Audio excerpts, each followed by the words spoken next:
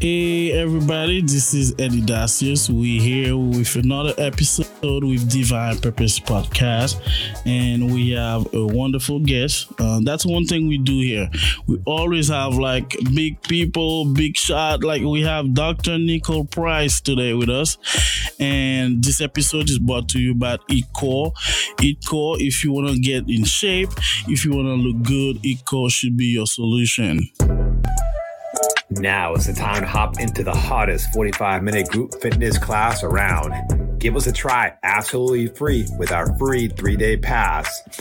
Get a great workout and have fun at the same time. Whether an athlete or someone looking to shed a few pounds, hit core workouts keep you motivated and part of an awesome community, all in under 45 minutes.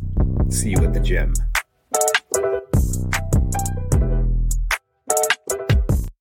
Yes, Eat-Core is the solution. We also have another sponsor is Dacius Facility Management. Dacius Facility Management, they will manage your property with a variety of services. Call them now, 617-237-0106. Dacius FM. Do you want to maximize the value of your commercial property and achieve optimal productivity and efficiency in your day-to-day business operations? That's where Dacius Facilities Management can help. DFM offers Boston area businesses help in key areas like building and preventive maintenance, handyman services, project and vendor management, and even security consulting at competitive rates. Call Dacius Facilities Management now at 617-237-0106 or visit daciusfm.com today.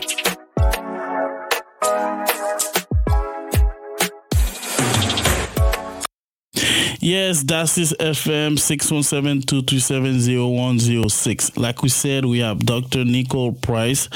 She received her bachelor in chemical engineering from North Carolina A&T University, her master's degree in adult education from Park University, and a doctorate in leadership and management from Capella University. Those are my words. It's me reading it. And we definitely have Dr. Nicole Price with us today. Doctor, how are you doing today?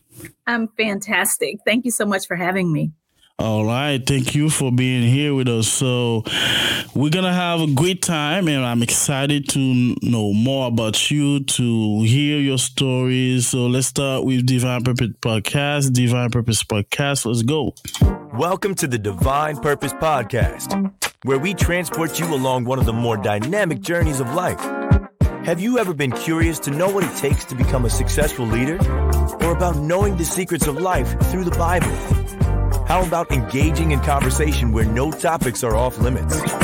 We will take you to new levels with guests who can help you grasp the importance of your calling. Now, here's your host, Eddy Dacius, founder of Dacius Facilities Management.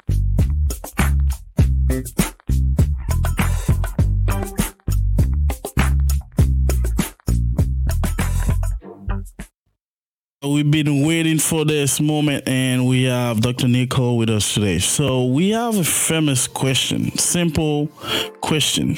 What can you tell us about you today? I think the important thing to know about me is that I have been born the seventh child of 6 children. And knowing, or the 6th child of 7 children, you were probably doing the math on that, going, what in the world is she talking about? And I tell you, people always wonder, why do I talk about my birth order?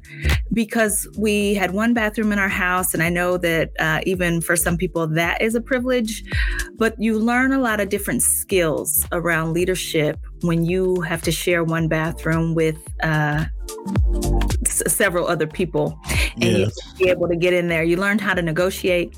You learn fast. You learn the importance of necessary endings. You learn the art of subordinating your agenda for the good of the whole. You learn a lot of things when that is your reality that I think sometimes I even take for granted, but have certainly been influential in kind of molding who I am and how I see myself and how I view God, and almost everything. The way I run my business can all kind of go back to being the 6th child of 7 children.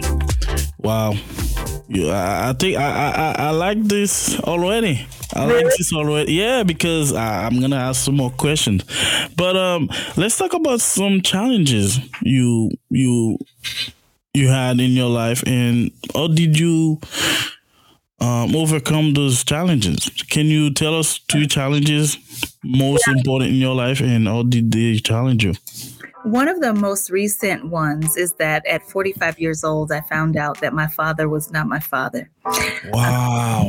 Yeah, and that was just last year. And so my parents had been married 28 years. I was the 6th of their 7 children. My entire life, I believe that, my parents were my parents. Yeah. Turns out, because of some situation with Ancestry DNA, that just did not make sense. And upon discovery, I learned that my parents broke up for a year, and it happened to be the year before my birth.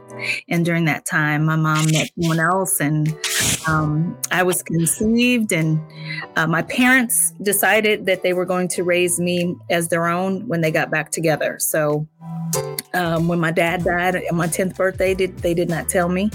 Nobody told me when I turned 18. And it turned out that this was not a secret. Like my extended family knew, people at the church knew, my siblings knew. It was only a secret to me. And it was very disruptive. There's one thing that I think most people, even if they don't know the meaning of life and what God has them for, they kind of know who they are. They know who their parents are. They know how they like to communicate, how they approach change, how they like to make decisions. Even if nobody else does it in that way, they know these things about themselves. Yeah. Well, when you spend your whole life thinking about yourself, Price is my dad's name, and that's what my friends from college even call me. To learn that everyone around me knew something that I did not and had not shared it with me was disruptive. But it's been helpful on my empathy journey. It has helped me to empathize with people who have complicated stories in history. It's helped me to empathize with people who have shame. For the first time in my life, I had incredible amounts of anger. Yeah. And I was angry with people who I couldn't have this discussion with because they were dead. Wow. Yeah. But my biological father is living. He's 78 years old, and we have a good relationship. But that's probably the most recent challenge. Wow. That's one thing I like about doing this podcast is we kind of talk a few minutes before we start this, and I didn't know that's where we will go, and this is related to me too.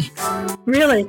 Yeah, my this happened to somebody close to me, very close to me, and we didn't know.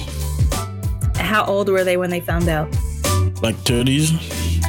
Yeah, it's really disruptive because here's some things people say that I don't know that they're thinking about. And one of them is, well, you're still the same person and your dad is still your dad. Well, listen, I don't know how not to love Lewis. Yeah. That's not what this is about. There's someone else out there and I look exactly like him. So many things about my personality are nurture, but other things are nature. Yeah. And they didn't make sense until I met this man. And I feel like God gives us things when we can experience them. There's no temptation taking us, but such as is common to man, that God is faithful and who will, with the temptation, always make a way for us to escape so that we can bear it. And I think had I learned about this 20 years ago, I don't know that I would have been able to accept it. So, yeah. Yeah. You mentioned that there was some anger, and how did you? So can you take us to that process? Because I feel like I experienced the anger too, but at the end of the day, I wasn't the primary victim. I was just close.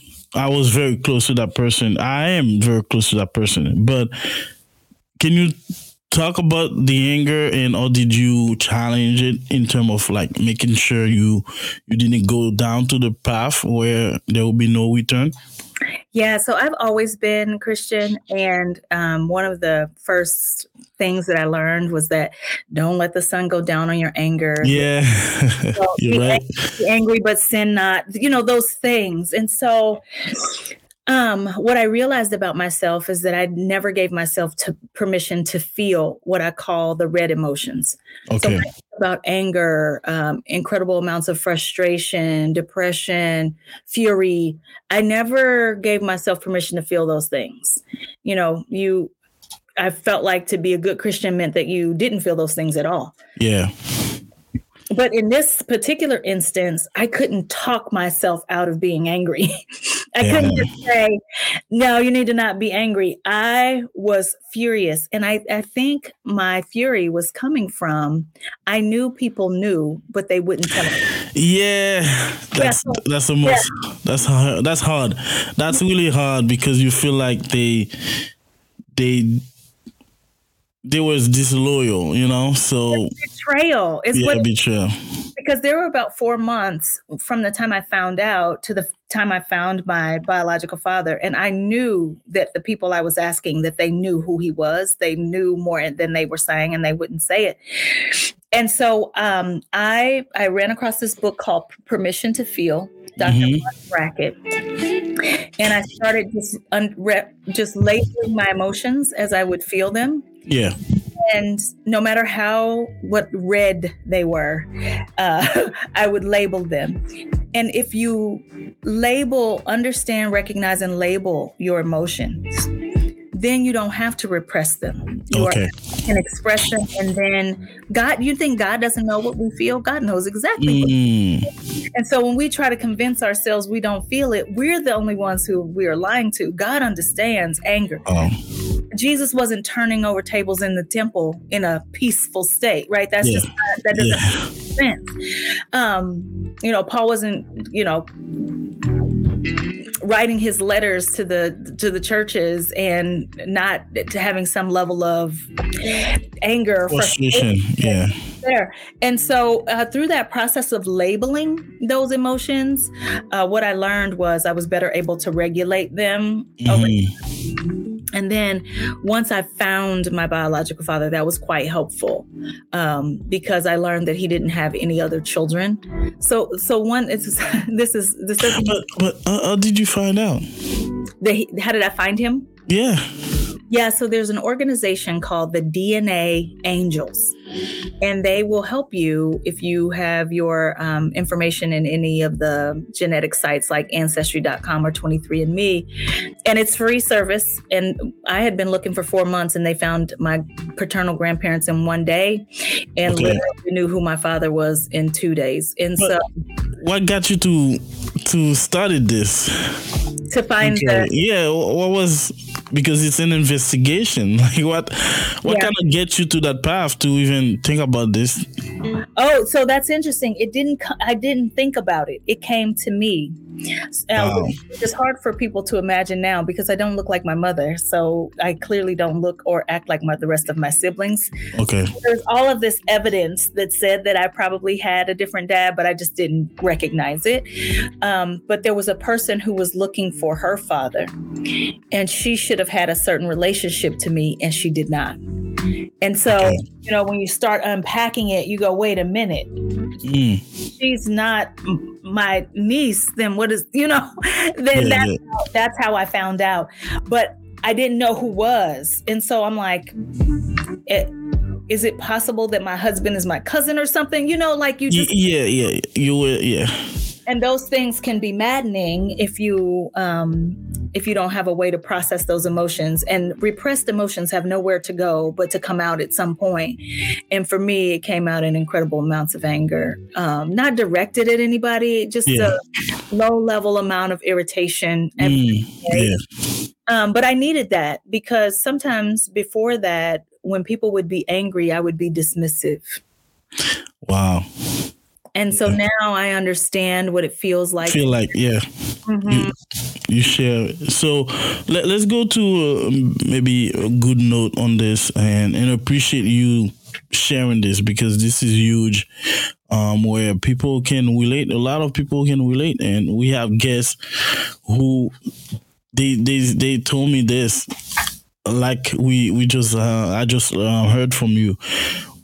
Can you talk about your favorite childhood memory? Things I know you said you learned some leadership skill because of the bathroom situation. So any childhood memory you can share with us today? Yeah, so most of my favorite childhood memories have to do with what I get to do every day. My best gift is speaking from the stage to thousands of people. And some of my favorite memories are talking in church. When I was a little kid, I thought I wanted to be a pastor. I don't know that that's what I want to be anymore. But when I was little, I wanted to. And my gift is being able to be called on the spot and being able to speak extemporaneously about a topic. And one time that stands out to me was we were in a competition, and I was in like 9th grade, and we were given random topics, and we had 2 minutes to prepare in front of a large packed out church house. And I just that's when I found out that I love the roar of the crowd. And you know how church can be. You say something, where they're like, amen. That for me is just like, oh, I think that's one. And then the other would be when I got to meet Colin Powell. Wow. The Secretary of State. Yep.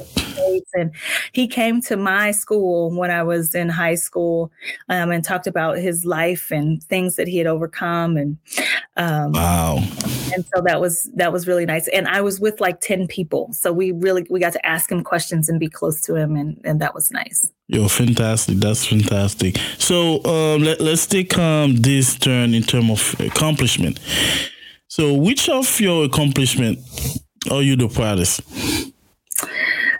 I think my accomplishments that I'm most proud of are probably that I've written 7 books. What? At this point, yeah. So I love to write, but I'd never taken the time to actually coalesce and put all my thoughts together in a book. Yeah. And one day I saw a woman at a conference, and she had like a whole bunch of her own books kind of lined up. And I remember being so impressed. I'm like, my goodness, sis, like, how do you have time to write these books? And she said that she just wrote for 10 minutes each morning. And I adopted that practice of typing.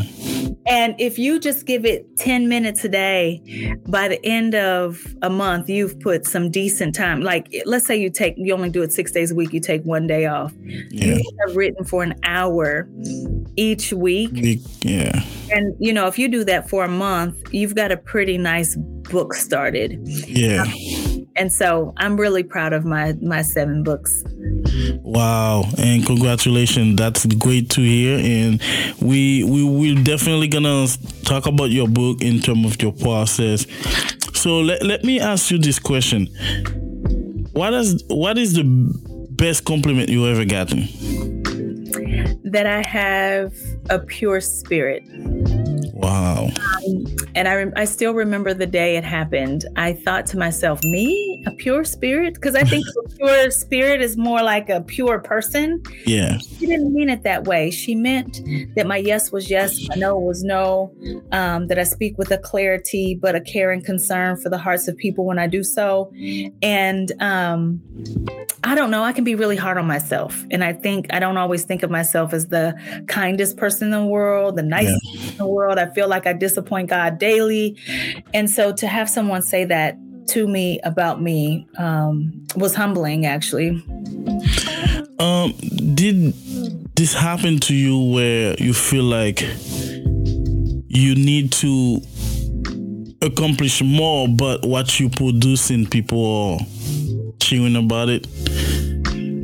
Let me rephrase it. Like, let's say you just say, like, you say thank you to somebody, and then they take it that much because you even think about saying thank you.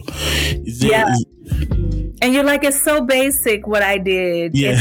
And, you've got people out here solving global climate challenge issues and, creating peace treaties, I feel like that, what am I offering really to the world? But even just this week, a woman came to me and she said, you don't remember, but when you started your business, you did a free coaching session for me and you saved my life. And I'm like, what? I mean, what did I say? I don't even say anything mostly in coaching. I just ask a bunch of questions to help you think. So it's just a testament to, we just never know where people are in their journeys and what they need from us. And every one of us is a hero to someone, and we have to show up in that way every day. And I'm trying. No, and keep trying. So when did you realize your life was, or your work, they were impactful to people? When is there a moment that you realize, wow, I need to really take care of what I'm saying, take care of my mind, keep working on my pure spirit? When did this happen? I think it was probably later for me than it is for most people. I was, it was probably 2013 or so. So 10 years ago. Yeah. So I would have been mid-30s. And I was doing a leadership keynote somewhere, and I got a standing ovation. And people were in line after, some people in tears, talking about how, what I had to say touched their hearts. And I was like, oh, this is a gift. And I have to make sure that I use it in ways that would be pleasing to God and not use it for harm, because everything we have, we can use for harm. I can use my words to hurt people. I can use my words to help people. And it's a heavy gift to have sometimes, because if I'm being just honest with you, I don't always care deeply about something that is important to other people. And so what do you do? Like, how do you handle your words when someone is upset or concerned about something and that's not a concern of yours? And that's when I lean into empathy and say, okay, I know what it feels like to care deeply about something. And if I care deeply about something, how do I want someone to react to me? Yeah. And so that has been helpful to me. For a person who's just I'm not naturally moved by some things that people get, emotionally caught up in. And so that's my work to do. That's what I'm still working on. Yep. If you're interested and concerned about how I'm, what I'm personally working on right now. There is, and thank you for your answer.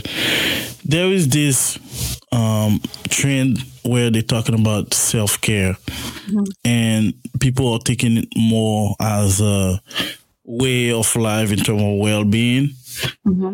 Do you know about it? Do you really take care of it? Because we had a wonderful woman not yesterday, but the previous episode.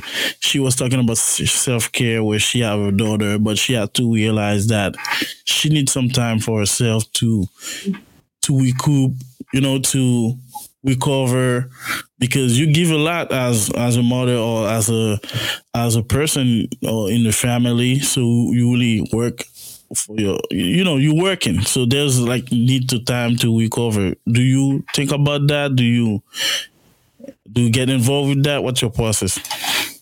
Yeah, I do realize that I have some privileges that other people don't. So my son is 24 years old. I don't have little kids running around. Nobody's here waking me up in the middle of the night. But I regularly get 7.5 hours of sleep every night. Okay. Every night. And that is without exception. I move my body to make sure that, I'm getting my heart rate up. And then when possible, I'm doing that outside so that I'm getting sun. Okay. I try to eat real food and not too much. And those things for me, meditation, I need to be better about. I used to be consistent every day, couple times a day, 20 minutes each time. I'm not as good about that anymore. But I need to be better about it. And just spiritual connectedness. I know some people are not believers, and I just don't know how they make it through this thing called life without it. But I will say, For me, that's what self-care is. It doesn't mean, vacations and massages. It's taking a bath instead of a shower. That releases stress from the body, Yeah. If I ever find that I'm feeling exhausted, sometimes just getting some sun is helpful to me. Going outside, getting some fresh air. And like I said, my ability to have my schedule such that I can do those things, I recognize as a privilege that everybody doesn't have. But one thing I know for sure is that the ability to sit still and calm the mind and connect with the body and just be present with your body is something almost all of us can do. And if you do that consistently, you'll find that your body's much better cared for.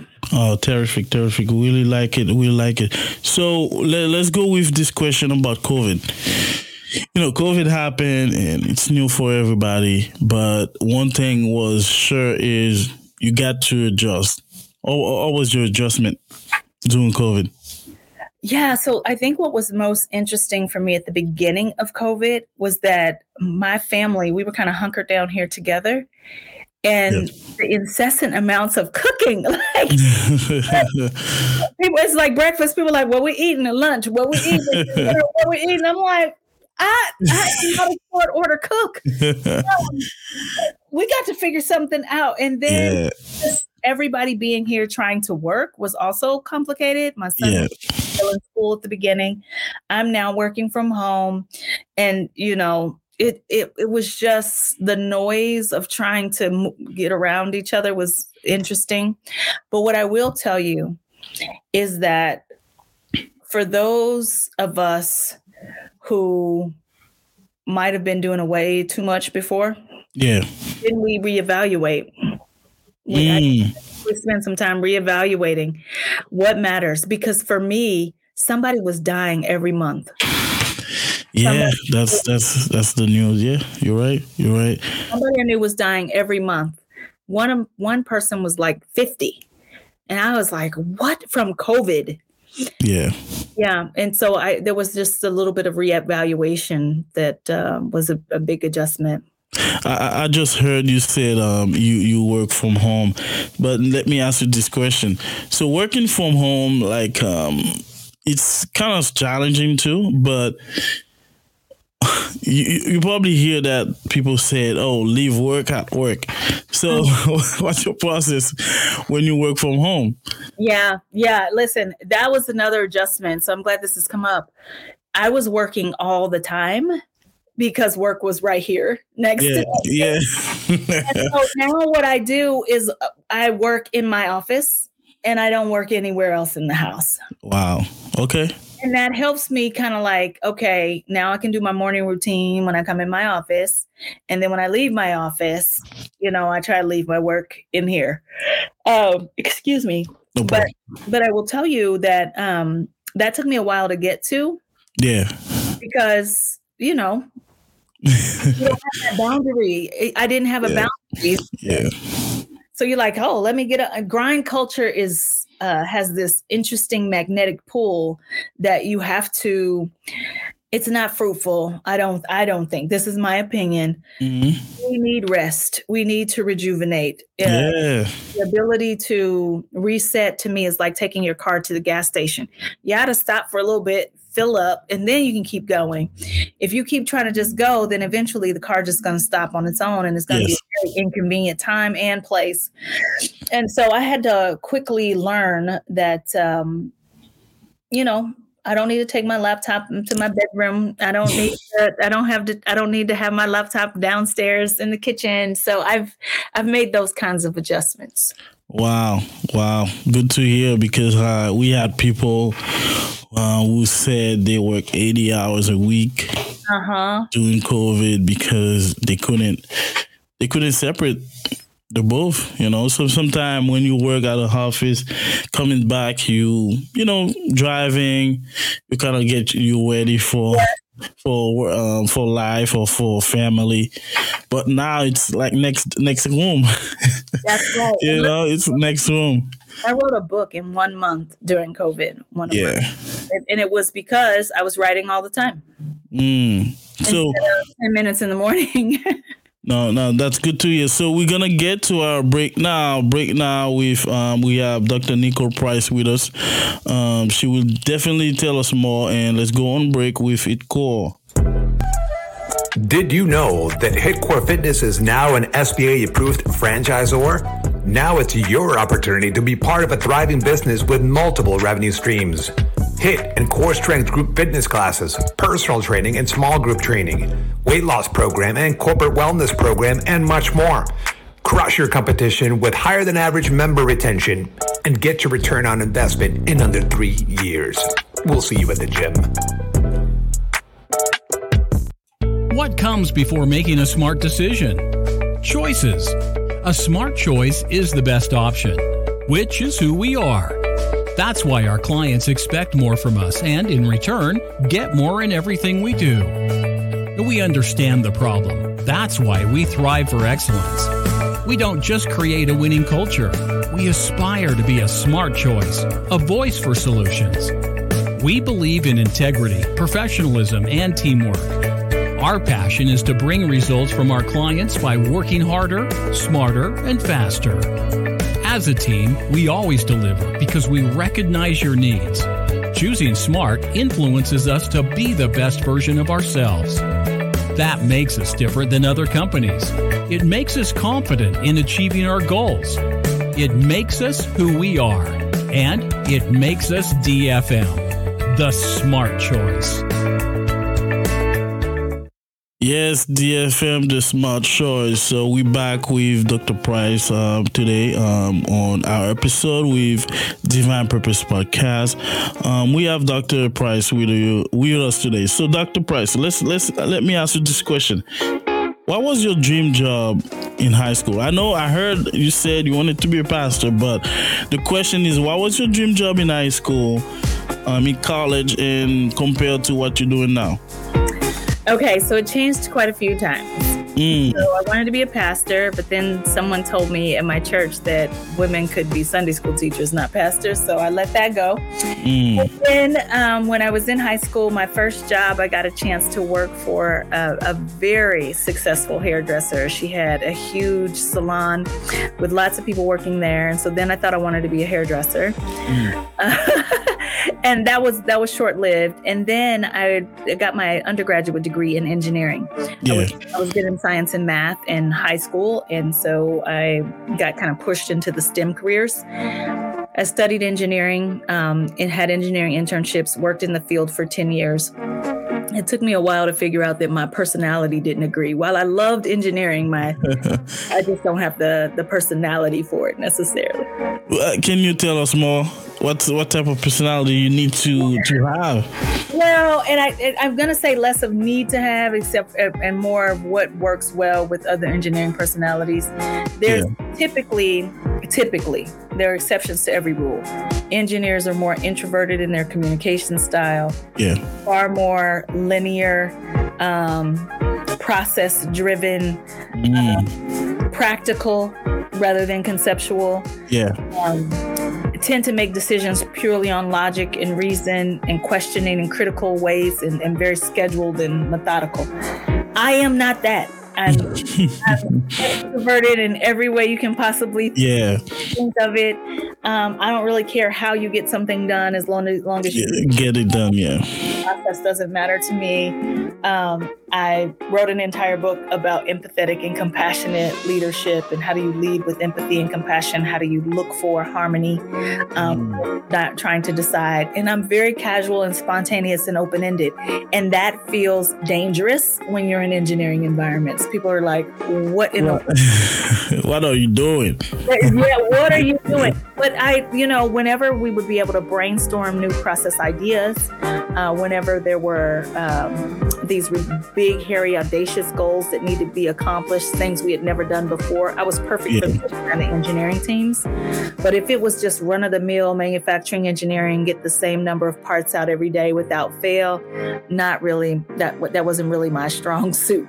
Oh no, it makes sense. So let's talk about because this question I started to ask people because I realize it's very important. Is there one thing you wish you knew before you started this career? This one I have right now. Yeah. To start it sooner. Wow. I believe that I know that there are people who are like, just do whatever can make you some money. Yeah. I don't think that anymore. I believe that if you get to do what you're naturally good at, that money will come, and you'll find it'll just find its way to you. And I know that's my experience, and so I'm biased. Okay. But I'm legitimately trying to make money doing things that I felt people respected. Like if I say I'm an engineer, people go, "Ooh, that's today." But now I pay people the salary that I was making as an engineer because I'm doing what God has crafted me to do. And you can tell when somebody is just whether they're a baker, or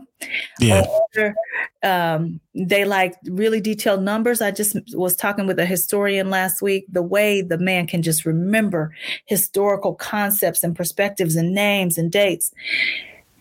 But he's working at the IRS, the Internal Revenue Service. And it's just like, what if he were providing historical references for people all over? So, quick question. We're just speculating, right? Yeah, completely. Do you think he miss, because we call this embrace your calling? Mm-hmm. Do you think he miss it? Do you think he's missing his calling? He's not embracing in it? I do, and I believe he's doing so because he thinks he's making more money doing what he's doing. But I'm like, God didn't call you to do that. And I think he's not having near as much fun either. So he's on Sundays, not looking forward to work on Monday, looking forward to every single day off. And it's like, God wants you to go to Nineveh and you're trying to go to Tarshish. So, Dr. Nicole, you touch like a sensitive topic here, and which we're not even on a hot topic yet. But let me say this: do you think? Because I think a lot of people are missing the boat. That's why I call it missing the boat, because you need to be somewhere, you're not there. And yeah, you're making money, but you're not fully living your purpose. What's the message for young people who probably gonna get to make that mistake, or people who are already in that mistake in terms of living their life or not on purpose? So what's the message for them? You know what I wish I would have had when I was younger? I wish I had somebody who said to me, Nicole, write down whenever you're doing something during your day that just gives you so much energy that if you were doing it all day, you would never stop. Like, write it down and pay attention to what that is. And then I want you to take a moment to write down kind of when you're doing something, and even if you only have to do it for 10 or 15 minutes, it drains you. Because if I had spent time doing that, it would be so clear sooner what I should have been doing. Now, what I am grateful for, I'm grateful for my path. What I learned in engineering school, what I learned working in corporations in that way has been helpful to me. So I don't want people to think that they're wasting their time. But if fear is keeping you stuck someplace when God keeps opening doors for you, now you gotta unpack that for yourself. Because I had multiple opportunities to do exactly what I'm doing today, but fear was holding me back. I was like, well, what about my 401k? What about my retirement? What about my car? What about my phone? What about, Yeah, life, worries. Yeah, the ability to say that you have this high-powered title somewhere. Oh, I'm the vice president of this. When you are in your calling, you're going to touch so many people, and God is going to make sure you eat. Yeah, that's very true, because this is what I'm living now. So outside of being a host of the podcast, I am a locksmith instructor. Mm-hmm. And I'm also a project facility manager, and I have my own business. Mm-hmm. But combine everything I just told you, being a podcast host get me to know or to touch or to talk with more people than I will never. So we never met before, right? But this conversation, if somebody is just taking it like we know each other because we're just talking about things we were meant to do. Yeah. And it become natural, it become like something we knew each other before. So that's great to hear, and that's gonna lead us to Hot Topic, because we have definitely great questions for you. So Hot Topic is a segment where we're gonna ask you question related to your career, question our audience doesn't usually have a chance to ask people in your position.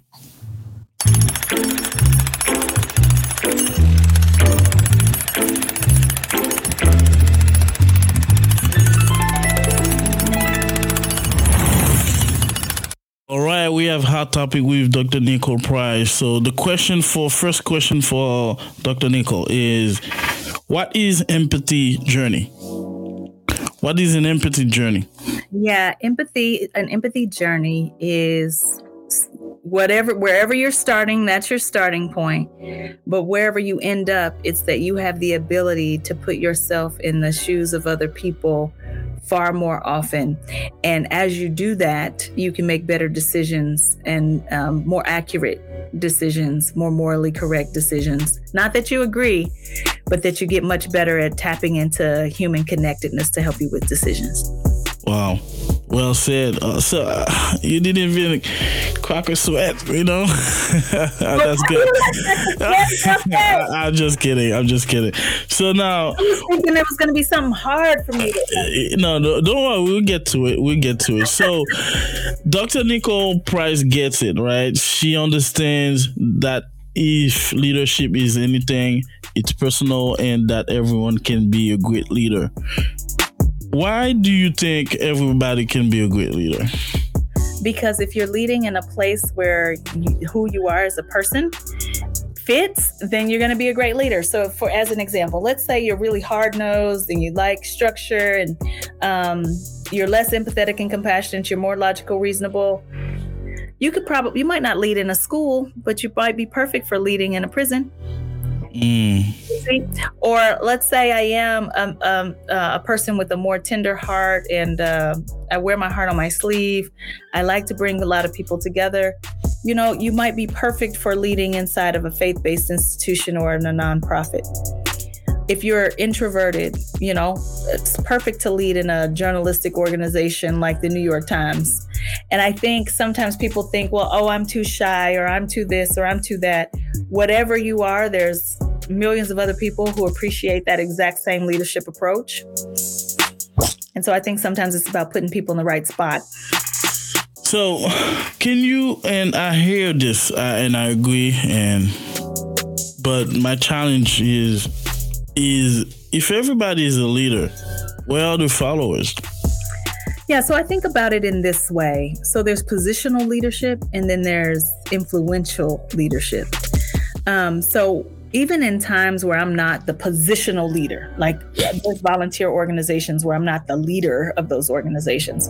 Yeah. My job is to help influence people around me, to get them to line up to the mission and vision of the person who is leading. Because if we decide that we're going to step down, step out, disengage, other people are watching us. I think that's what I mean when I say everyone can be a good leader. Yeah.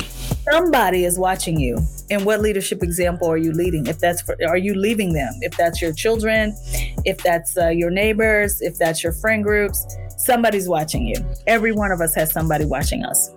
And so this is what I believe, right? What do you believe? I believe that you need to know how to follow before you can be a leader. I agree. That's what I believe. But I think some people skipping this. They forget the following part, and they want to be just straight leaders. You know, I had a really long conversation yesterday with some CEOs throughout the region where I live, talking about how do you hold people accountable when you're not accountable. So you don't have any personal accountability for your job, but you want to hold me accountable to mine. Like, what? Yeah. That is, I mean, you have to model for me what it looks like. And I think, honestly, I tell people all the time that I'd prefer, even for my own organization, I'd prefer to be number two. I would prefer for someone else to be running it and I could just be a thought partner. So Really? I think part of the reason why people like to come and work for our firm is because I really do believe that. I believe that I'd be better following the leadership of someone else. Why is that? Again, we'll go back to personality. I just want to be the person who's like life of the party, out here ideating. Yeah. Decipher if an idea is a good one or not. Wow. I don't want to be the person who's responsible for operations necessarily. And right now I'm responsible for both. So this question is more about mentorship, where I asked, we had a CEO as a guest, so we've been having great guests, and I asked them this question. So who's your mentor? Mine? No. I asked that guest who's his mentor. So I realized that now leadership. Most people who they say they are leader, they don't have anybody who mentor them. So that's too bad. Like, and then you calling yourself a leader. So what so how can you, so what is the best form for leadership? This is the question. What is the best form of leadership or technique, or what will you describe as the best leadership style? See, I'm a fan of empathetic leadership. I think if you can lean into what other people need, because bad leaders understand this. They use it for bad. But if really good people would understand people better, we could make better decisions. And when I think about the people who have influenced me into thinking that way, I have an entire bench. It's not like one mentor. Yeah. Yeah. Who helped me with that? So this is a question we usually ask before Hot Topic, but I'll ask you, who has been your most influential mentor? Today, I would say it's a man named Jim Nunnally. He is 80 years old. He's an octogenarian. He has worked in the prosecutor's office, so criminal justice. He's also worked in healthcare at the executive level. Just has a wide range of experiences across the globe. Yeah. And every day, he talks with me almost every day just to make sure that I'm staying focused. I think the thing is it's not as much as what we talk about, in as much as he shows me what it looks like for somebody to think that what you're doing is important enough for them to pour into and to care about. Yeah. It's a beautiful example. I mean, he has no earthly reason to do this for me, and he does it. And so I feel then the desire to do the same thing for other people. And it's been a delightful relationship. Wow. Wow. So I think you, like I said, you said you'll do good on Hot Topic, and Hot Topic was great. So this is Dr. Nicole with Hot Topic.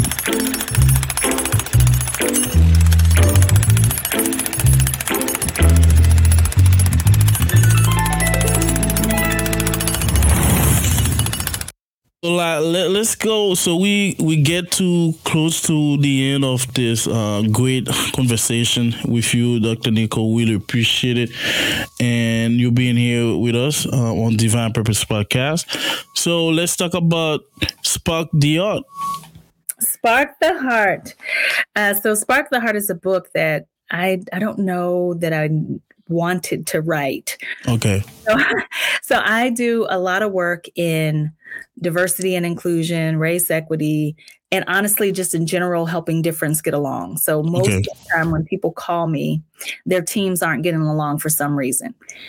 Every once in a while, that's because of race or gender or sexual orientation, but it could be anything. It could be, these people are, we have clicks over here and clicks over here, and we've got this amazing amount of work to do. Or sometimes the folks who work for by the hour are at odds with people who get paid by salary. And so one day I'm doing a session, and I'm in the room with some incredibly wealthy donors of an organization. And one of them raises his hand and he said, I understand what you're saying here, but I was hoping that you would help me get it emotionally. And I thought to myself, I said, did he just tell me he don't care about what I'm saying? He just said he don't care about what I'm saying. But once I got over myself and I sat with it for a little bit, I said, I bet you there are plenty of people who don't actually care about issues related to diversity or, people not getting along for whatever those reasons are, because they don't think that it impacts them. Yeah. And so I said, when Forbes called, I said, here's what I need. I need y'all to get somebody to write a book about empathy that's not one of those holding hands, singing Kumbaya kind of books. And they were like, well, let us help you write it. And I said, I'm the worst person to talk to. Mm-hmm. And because it's not natural for me, I have to work on it. And so anyway, that's the title of the first chapter of the book, Why I Might Be the Worst Person to Talk to You About Empathy. But the folks can, as you can see there, download a free chapter and read it, or they can also listen to the first chapter of the Audible to hear how I kind of ended up on this empathy journey for myself. Yeah. But how empathy is not at odds with accountability, that you can drive incredible outcomes, and empathy can actually be the catalyst to it instead of the thing that's holding people back. Wow. No, that's great. That's great to hear. And definitely people should check it out. So where they can have it? Yeah, so you can get it on all of the regular spots where books are sold: Amazon, Barnes & Noble, Target, Bookshop. I have some copies, but my copies are for people who are willing to read it and critique it early, because the release date is not until April 25th. So that means I'm getting one, right? Oh, absolutely. Absolutely. I have to ask. Yes, let's do it. Definitely. So let's talk about some fun part of you. Like you, I know you're gonna have books for our audience. Let's talk about favorite place to visit. What a favorite place you like to visit? I'm so boring. But when I think about places I like to go, people are shocked to know that it's not on the beaches. I like the mountains. Really? I do. Wow. You know why? Because I like to be holed up with a book reading. Oh. And I like looking out over the vastness of the mountains. Yeah. You get the same thing from the oceans, but man, and I don't have to be in these really tall mountains. Like sometimes it's just, I'm happy to be in the Appalachians. So is there a question you wish I asked you today? Well, don't you care what I like to do for fun? Yes, I do.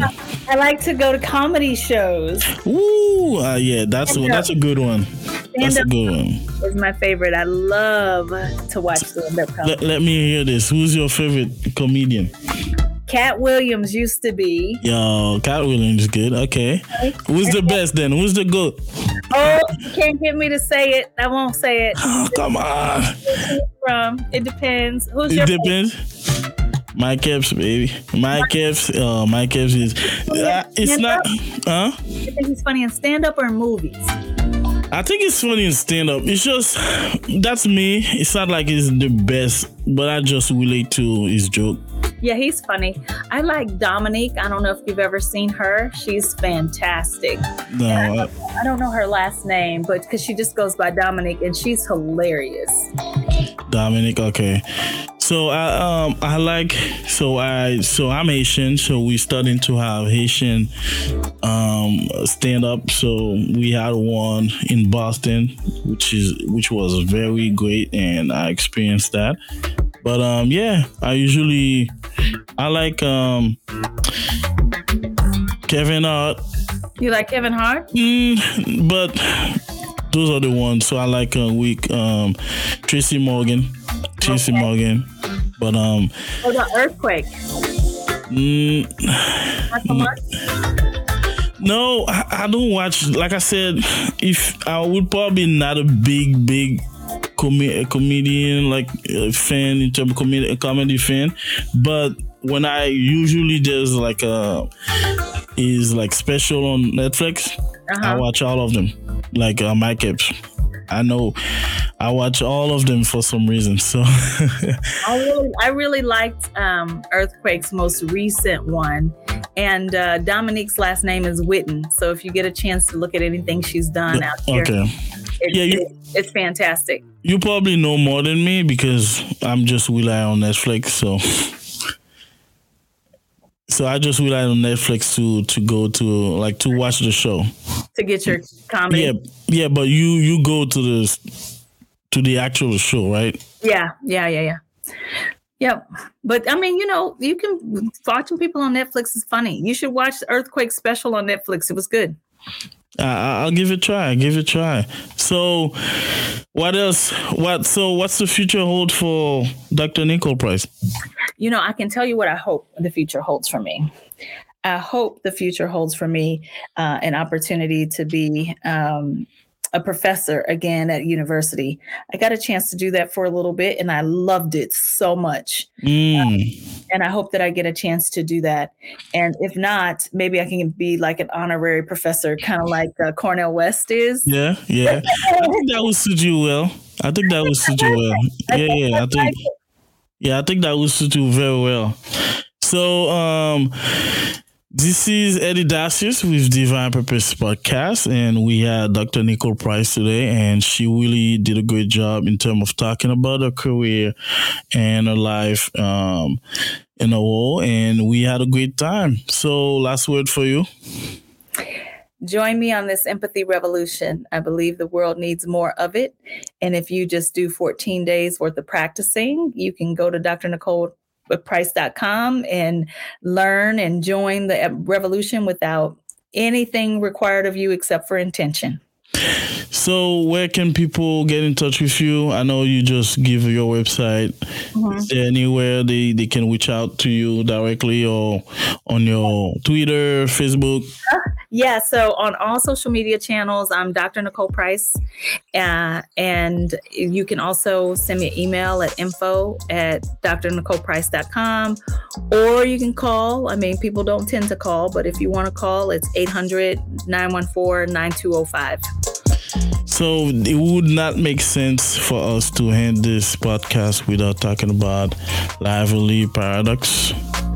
Lively Paradox is the company that I run. That I'm the CEO of Lively Paradox. And we do leadership development workshops. So if you have an organization or a company whereby you need people to help you with team building, or just you got big, hairy, audacious goals that you're having trouble getting through, call us and we can help you with that. And there's Dr. Ian Roberts. He's an Olympian and is a specialist at organizational turnaround. Lisa Gunderson knows the most that I've ever seen about internal and external communication and customer service. And then Jocelyn Shante is business development and sales. Yeah, so yes, I think Jocelyn really helped me set up this. So shout out to her. So we really want to make sure. Shout out to Jocelyn. She's the MVP. Yeah, she did a good job. So like I said, this is Eddy Dacius with Divine Purpose Podcast, and we are Dr. Nicole Price today. And I think I had a great time. I think definitely we talk about great things, and I learn about your story. Well, thank you so much for having me. Do you feel like you're living in your purpose? I hope I am. But I think I think I am. And it's a journey for me because I just embarked to it, and hopefully the impact will let me know if that's really the purpose I need to focus on. Well, you have certainly impacted me today. Thank you. I appreciate you. Thank you. Appreciate it. So this is Eddy Dacius. We had a great time. Please subscribe to the channel, comment, like, and follow us on all social media, and listen to this podcast.